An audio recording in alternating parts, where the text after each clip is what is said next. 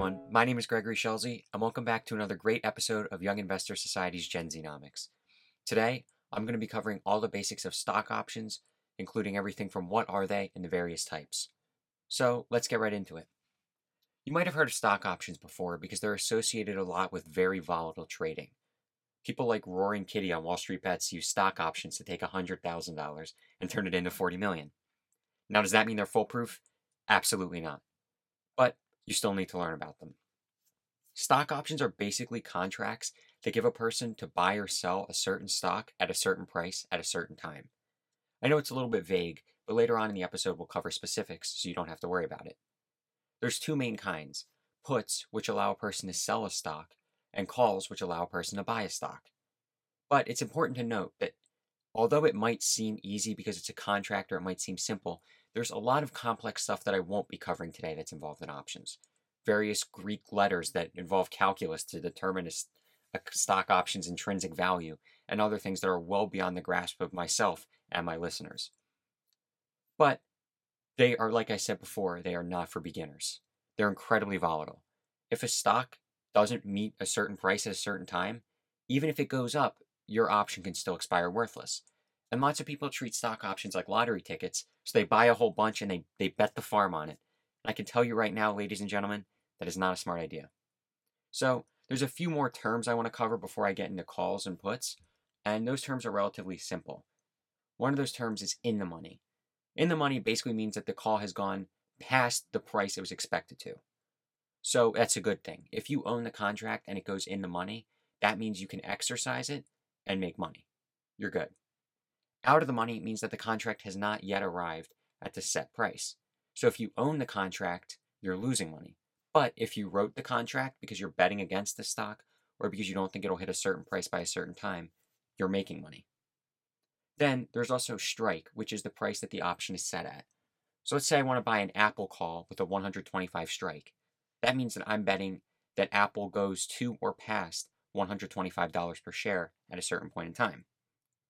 And then also, it's important to note, although it's not necessarily a term, that stock options deal with shares of 100.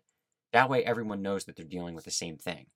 So if you look to buy an Apple call option, it might be a lot more expensive than a General Electric call option because you're talking about 100 shares of Apple. So for newer investors, sometimes buying calls on companies like Apple and Microsoft can be a little bit more pricey, and it's better just to buy shares to not only reduce volatility, but to get more bang for your buck. So the first type of option I'm going to be covering today is a call option. And the reason I'm going to be doing that is because it's a little bit easier to understand, especially for beginner investors. Basically, a call option gives a holder the right to buy shares of a stock at a fixed price by a certain date. If you're buying a call contract, it usually means that you're optimistic about the stock in the short or long term. So let's say I think Apple is going to surpass $130 by August. I could buy a $135 call contract for Apple expiring in August because I think that it will surpass the 130 mark. That's basically what a call contract is in the easiest and most simple form for beginners. Then, it's not only people buying them, it's also people selling them. So let's say someone owns 100 shares of Apple and they really don't think it's going to go past 135 by August. They might sell me that contract for a fixed price just to get some extra pocket change or a few $100s to reinvest because they'd be making money from not selling a stock because they don't believe Apple is going past a certain point. So it's one of the most interesting things in the stock market to me, how two people can look at a stock and see two totally different things. So on one end of the call contract, you have a person who thinks that the stock is going to do really well. They think they're getting a great price on the contract, and they're like, man, I'm going to make the person that sold this to me look like an idiot. But on the other hand, you have somebody writing it so they can make more money in the short term to invest in other things, and they go, man, the person who just bought this off of me is an idiot. So it's really interesting. Basically, there are a few strategies with calls that's important to understand, and I'm going to keep them relatively basic. The first type of strategy that people do with calls is something called a long call. That's pretty much what I covered in the beginning. It's when you think a stock is going to go past a certain price and be in the money, which means you'll be making money on it as a buyer. So you buy the calls. Now, some people, if they don't have enough money, if they're younger, or maybe they're just not interested, they'll just sell the contract once it's in the money. They won't bother buying the shares. So people who buy long calls will either sell the contracts a week or two before they expire and make their money, or they'll activate them and buy 100 shares at a fixed price. Then the opposite is the person who sells the calls, the person who, doesn't think the stock is going past a certain price. Those people do something called covered calls. And what people do is with covered calls, they sell covered calls on positions that they don't think are going to do well in the short term to make money to either reinvest it into the stock or to even buy other equities. I can tell you firsthand, I owned this one company and at one point I was down 30%.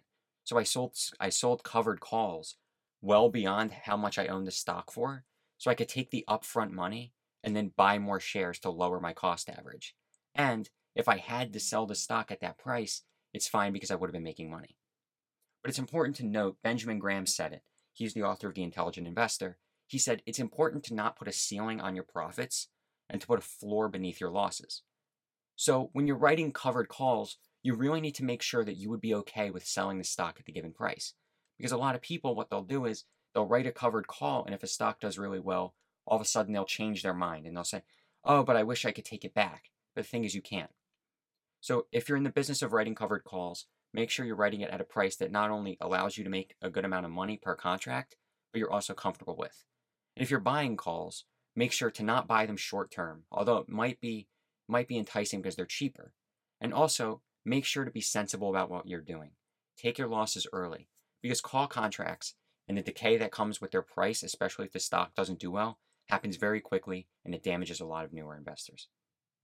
Outside of call contracts, there are also put contracts, which are a little bit more confusing, but they're pretty simple once you break them down. So basically, put contracts allow for the holder of the contract to sell 100 shares of a stock at a set price. And they're written by people who basically believe the stock will stay above that price and be out of the money. So you need to understand what in the money and out of the money mean in the puts context. If you own a put contract and the stock goes to or below the price that you own the put for, the strike, they're in the money. Basically, if you can sell a stock at $130 using a put contract when it's actually at $120, you're winning. But if you're a person who writes the contract, as long as the stock stays above the price that you write the contract for, you're making money. So, on one hand, the person who buys the contract says, oh, the stock is going below this price, so they buy it. While the writer says, oh, the stock is staying above this price, so they write it. And they're used in a lot of different ways. I talked in the second episode about the GameStop fiasco and how basically shorting means that you could have unlimited losses. If you short a stock, technically it can go to infinity, which means technically you can lose everything. So what people do is they buy puts, so even if the put contract goes to zero, they don't lose more than their original investment. So if you really want to short a stock, but you don't want unlimited losses, and you don't have the amount of funds available to be able to pay if you do end up sustaining severe losses, you'd buy a put contract. So that way you make money as the stock goes down, but you don't have the same amount of risk involved. Puts are also used a lot for insurance. So just like your parents insure their car and their house, people will insure the shares that they own in various companies. So let's say I own 100 shares of Apple, and I'm worried that it's going to go down in the short term or long term future. What I would do is I would buy a put contract at a set price that would allow me to get rid of the shares above my cost average so I could make money and get out. And also, puts are also treated like covered calls in a sense, where people will write put contracts that they don't think are ever actually going to be in the money just to get some extra capital so they can invest with freely.